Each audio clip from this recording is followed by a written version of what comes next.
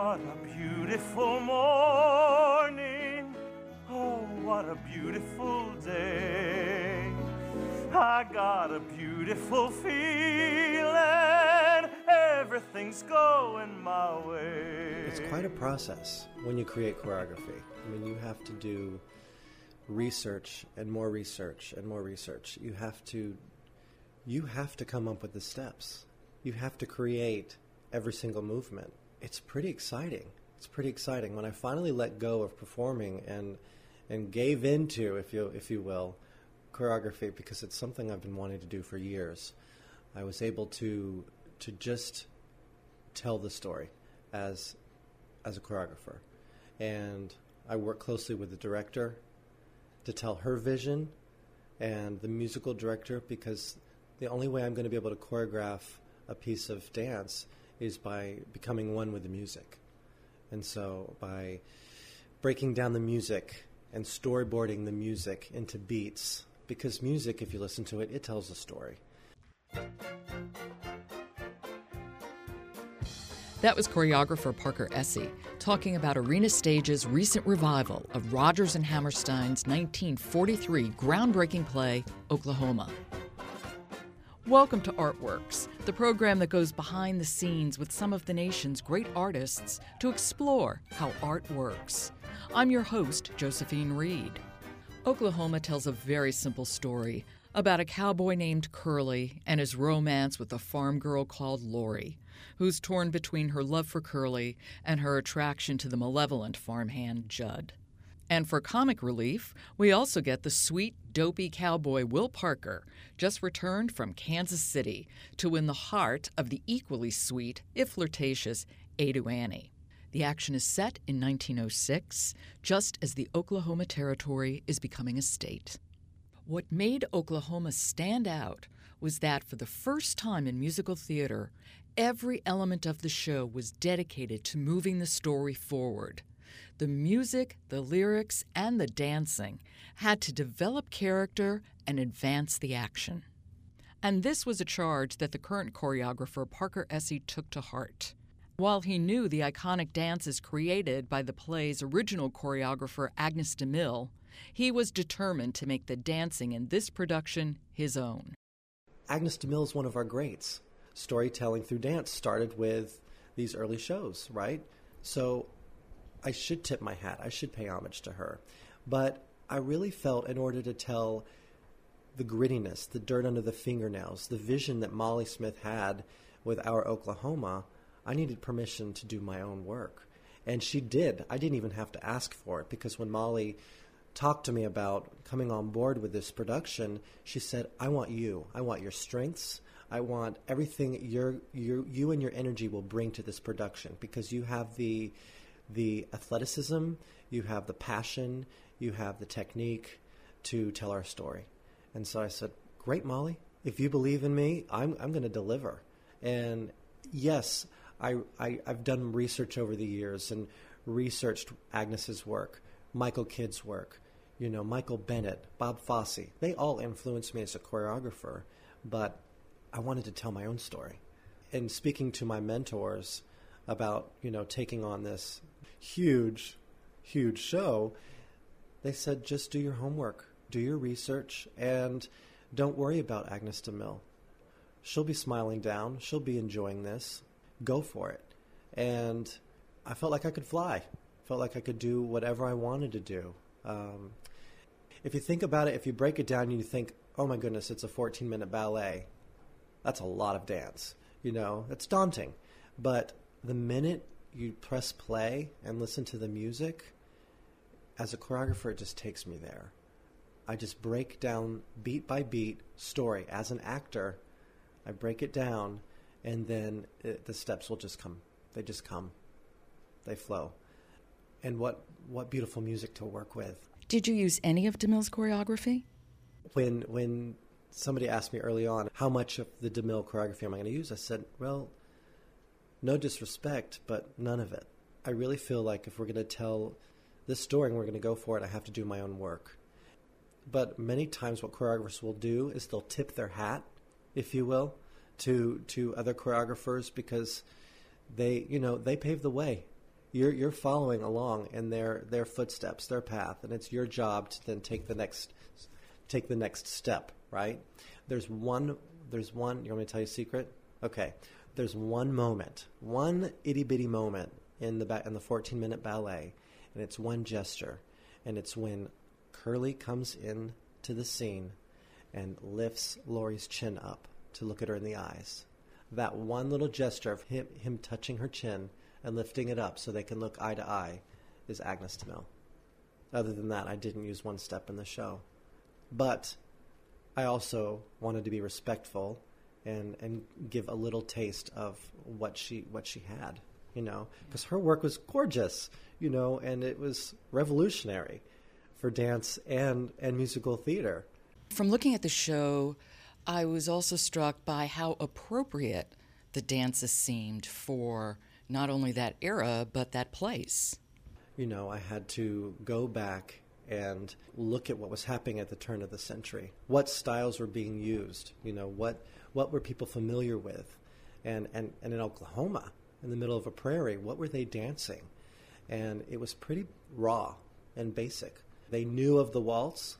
They didn't know the Charleston. They didn't know the swing. They didn't know any of those styles that we all know as a modern audience. So I had to go back and find out what basic styles they knew, and then I had to expand upon those styles. It was quite complex, because if you think about the show, and it's mentioned that Will Parker comes back from Kansas City and he's learned the two-step and the rag, okay? Well, I had to be true to the text of the script, and as a choreographer show that, okay?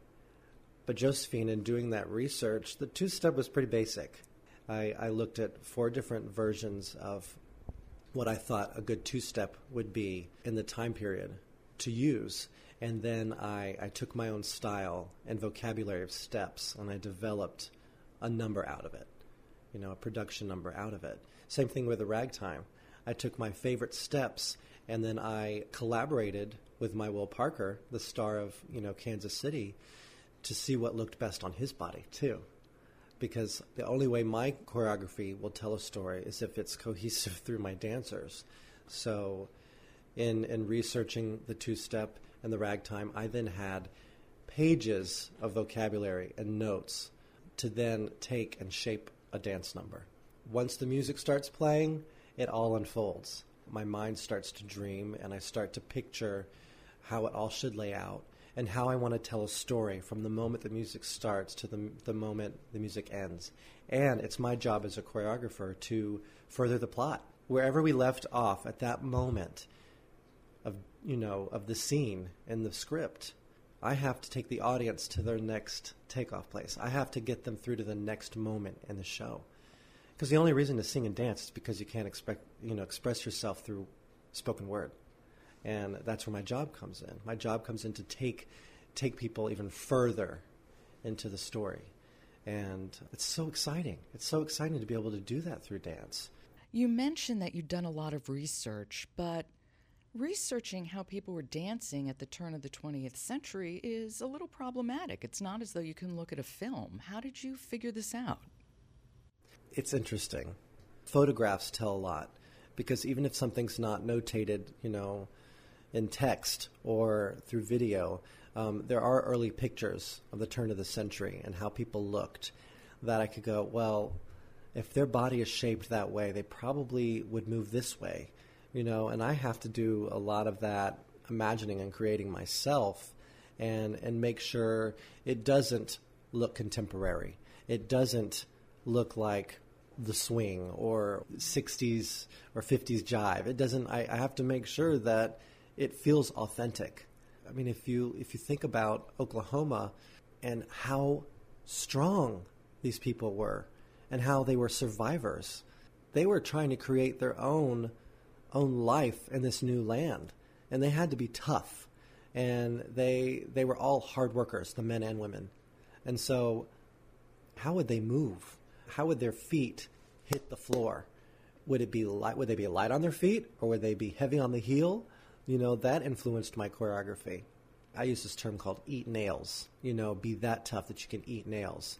All right? That's how they dance. And that's how I thought those men would move back then. They've got all this work to do. They're baling hay, right? They're roping steers. I mean, they are tough. They're on a horse. They're on a 12 hours horse, a day. right? 12 hours a day. And the women, think of all the chores they do and how strong they are. I mean, they do so much. And so I thought, well, then they have to get down and dirty too when they dance. They can't just be pretty little cookie cutter dancers. So when we go into, the square dance and farmer and cowmen, they have to equally match each other in their technique and their strength on stage. Those men are strong, but those women can turn and whip those turns around just as fast as the men. It's that grit, that strength that I felt from these photographs at the turn of the century that I thought, okay, I've got to physicalize that. So I just went for it because I didn't have a lot to draw on other than maybe how Agnes DeMille did it when she first did Oklahoma, and I didn't want to do that. What always fascinates me about choreography is that collaboration between choreographer and dancer, because dances are made on people. Right, and you can have one idea, right? As a choreographer, you have one idea and you create a style and a passage of dance, and then you get in the room with these dancers and you start putting it on their bodies, right? But then it may not work. So you have to be able to be open to change it, because it's my job as a choreographer to make these dancers look good and tell the story. I think in musical theater, to be true to the art form of acting, singing, and dancing within one show, that all three tell the story. And otherwise it's just steps. You can do steps for days. But unless it tells the right story and it's authentic to the time period, if it doesn't do that, it's out of place.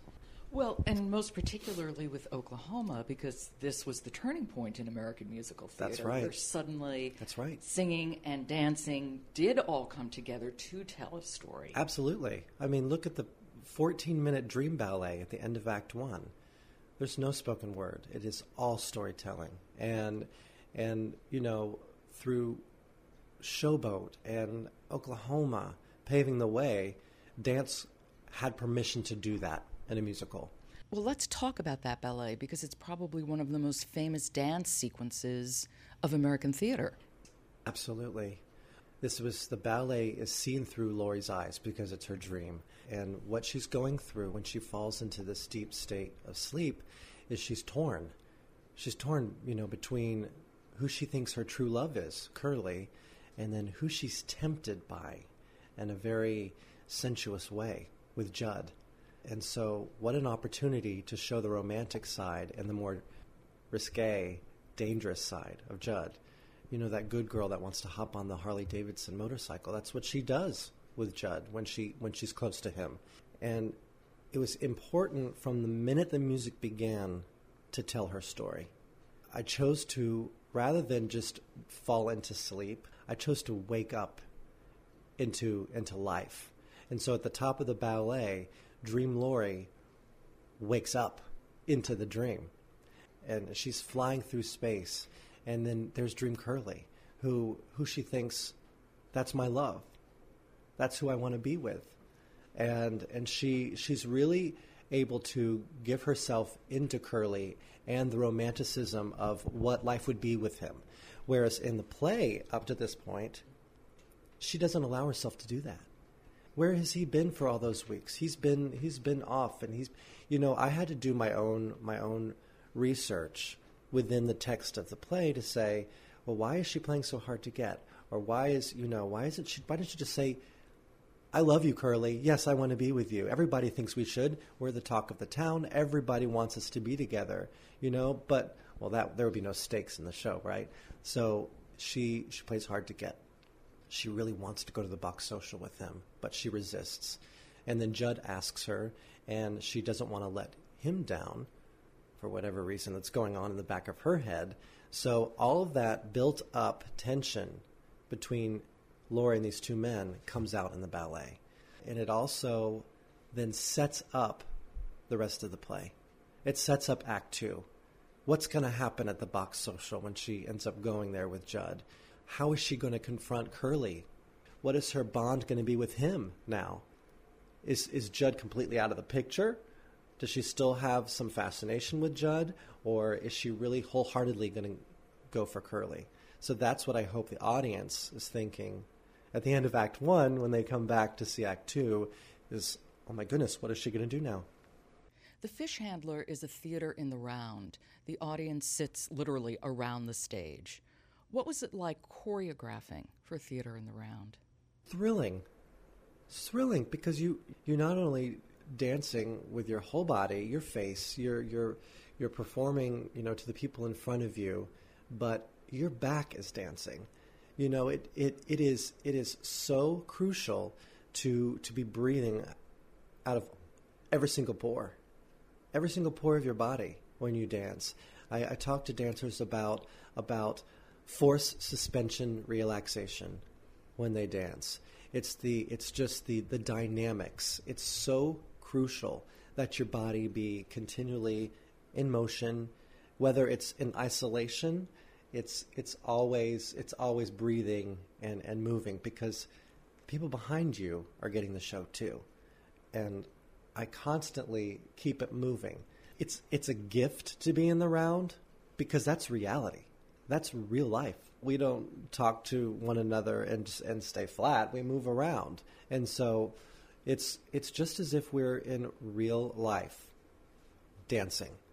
And not to mention the space you can travel and the different layers that the audience can really see, and all the reveals. One thing turns into another, and patterns reveal another form. It's quite exciting to be in the round. I thought Oklahoma had an extraordinary set. As an audience member, I felt as though I was sitting in a big barn, and I really, really liked that the orchestra was up in what would be the hayloft. Did that set influence your choreography at all? Did you work with the set designer? Oh, yes. It was exceptional. Early on in the design meetings, I went up to Providence, Rhode Island to visit Eugene Lee, the set designer, at his studio, and we sat down with his first model of the set, and it looked like a playground for a choreographer. I mean, I looked at it and I thought, oh my goodness, where you're building the barn, where the band orchestra's going to be, that's fantastic. Can you give me a little bit more scaffolding up top, and then I'll have Will Parker, climb it. We'll use those found elements, and I'll use it. And I said, so you're doing some rigging here? Well, can that plank actually be a slide? Because then I can have someone slide down. What a great delivery to the stage that would be. And he was like, yes, do it. And so that he redesigned that plank to make it a slide, and then it became a brick slide that I would use practically, to help build, the schoolhouse, but also for Will Parker to slide down, for Ado Annie to stand up on, to deliver Curly's Oklahoma. Also, these fantastic VOMs on all four corners that deliver the life of the theater, right? All the actors coming to stage said, well, if you're going to take that up there, can you make this railing a split rail fence? Because then our leading man will come around that windmill and he'll sit and just be that cowboy sitting on the fence. And he said, sure. And then, can he slide on it? Can someone stand on it? Can we swing from it? Can we, all those ideas start to, come in those first meetings. And we collaborate together. And it was fantastic. Well, Surrey with the Fringe on top was charming, just charming. Thank you. Stereotypically, Aunt Eller's out there with a butter churn, okay? Yeah, that's the way it opens. That's the way it opens. Actually, Eugene, our first meeting up in Providence, he said, oh, look at this antique butter churn I found. Okay, and I went, oh, that's beautiful. That's great. Molly's going to love it. That's great. And I said, but let's talk about what else can we do that's unexpected.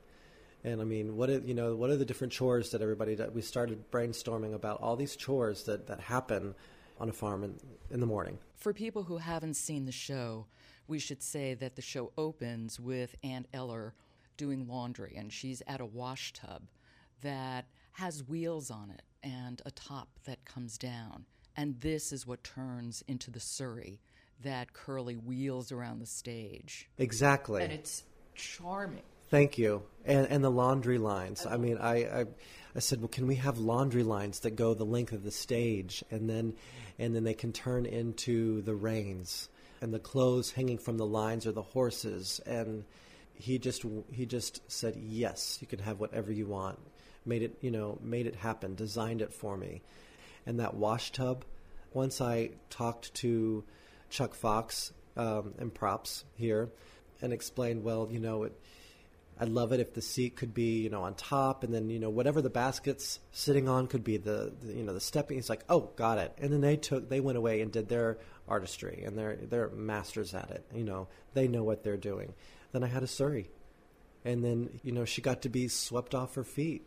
Literally, that vision made it to the stage. Well, what's so interesting and just wonderful about that moment is that not only do we see why Laurie is in love with Curly, but the audience is charmed by him. We're just completely swept away at that moment by him. That's great. Yeah. That's great, because that's where we need to be at that moment in the play.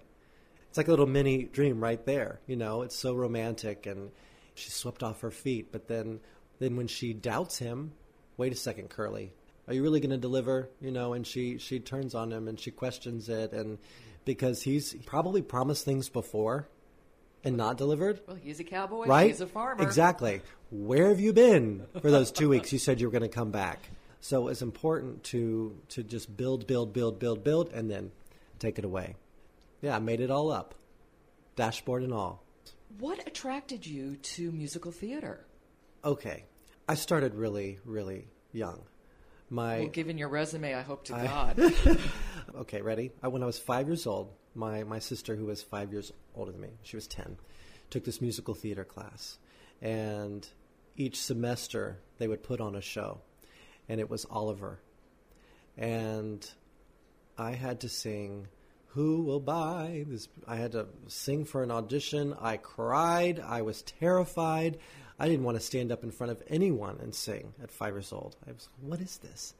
And then when I got to actually get up and move around and dance and sing and connect with people, the audience, I thought, this is really cool. Oh, look, they're laughing at me. Because I was so young, I was looking at all of their faces out in the audience, and did they like me? Were they entertained? Did they feel something? So as a 5-year-old, I thought, I have an opportunity to change somebody. I know that sounds deep for a 5-year-old, but I was like, oh, I can entertain them.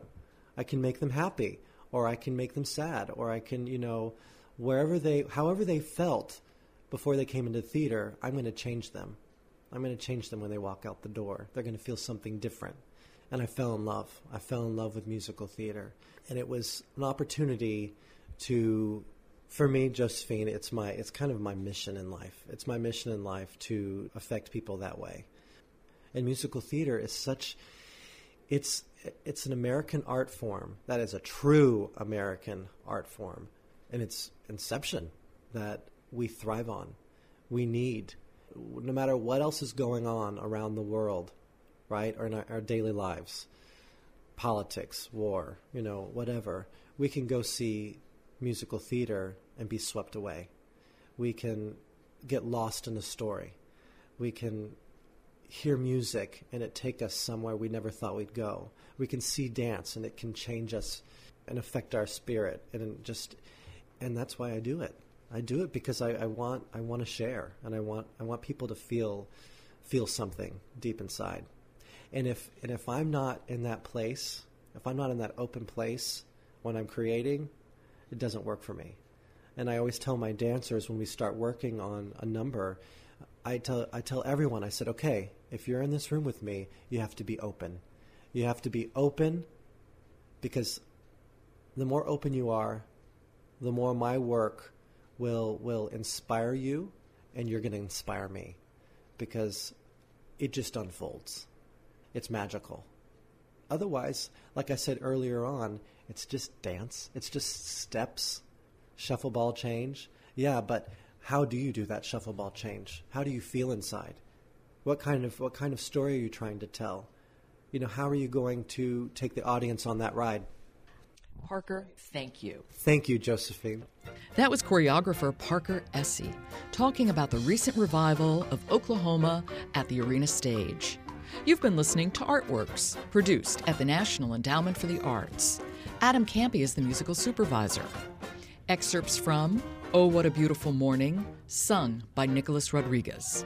And excerpts from Oklahoma, sung by the full cast. Both from the play Oklahoma, produced by the Arena Stage. Music by Richard Rodgers, lyrics by Oscar Hammerstein, used courtesy of Arena Stage. The Artworks podcast is posted every Thursday at www.arts.gov.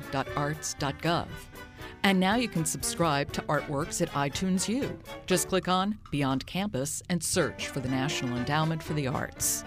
Next time, a conversation with MacArthur Genius Grant recipient Sebastian Ruth. To find out how art works in communities across the country, keep checking the Artworks blog or follow us at NEA Arts on Twitter. For the National Endowment for the Arts, I'm Josephine Reed. Thanks for listening. And when they say, "Yow, I live by every day," we're always saying no.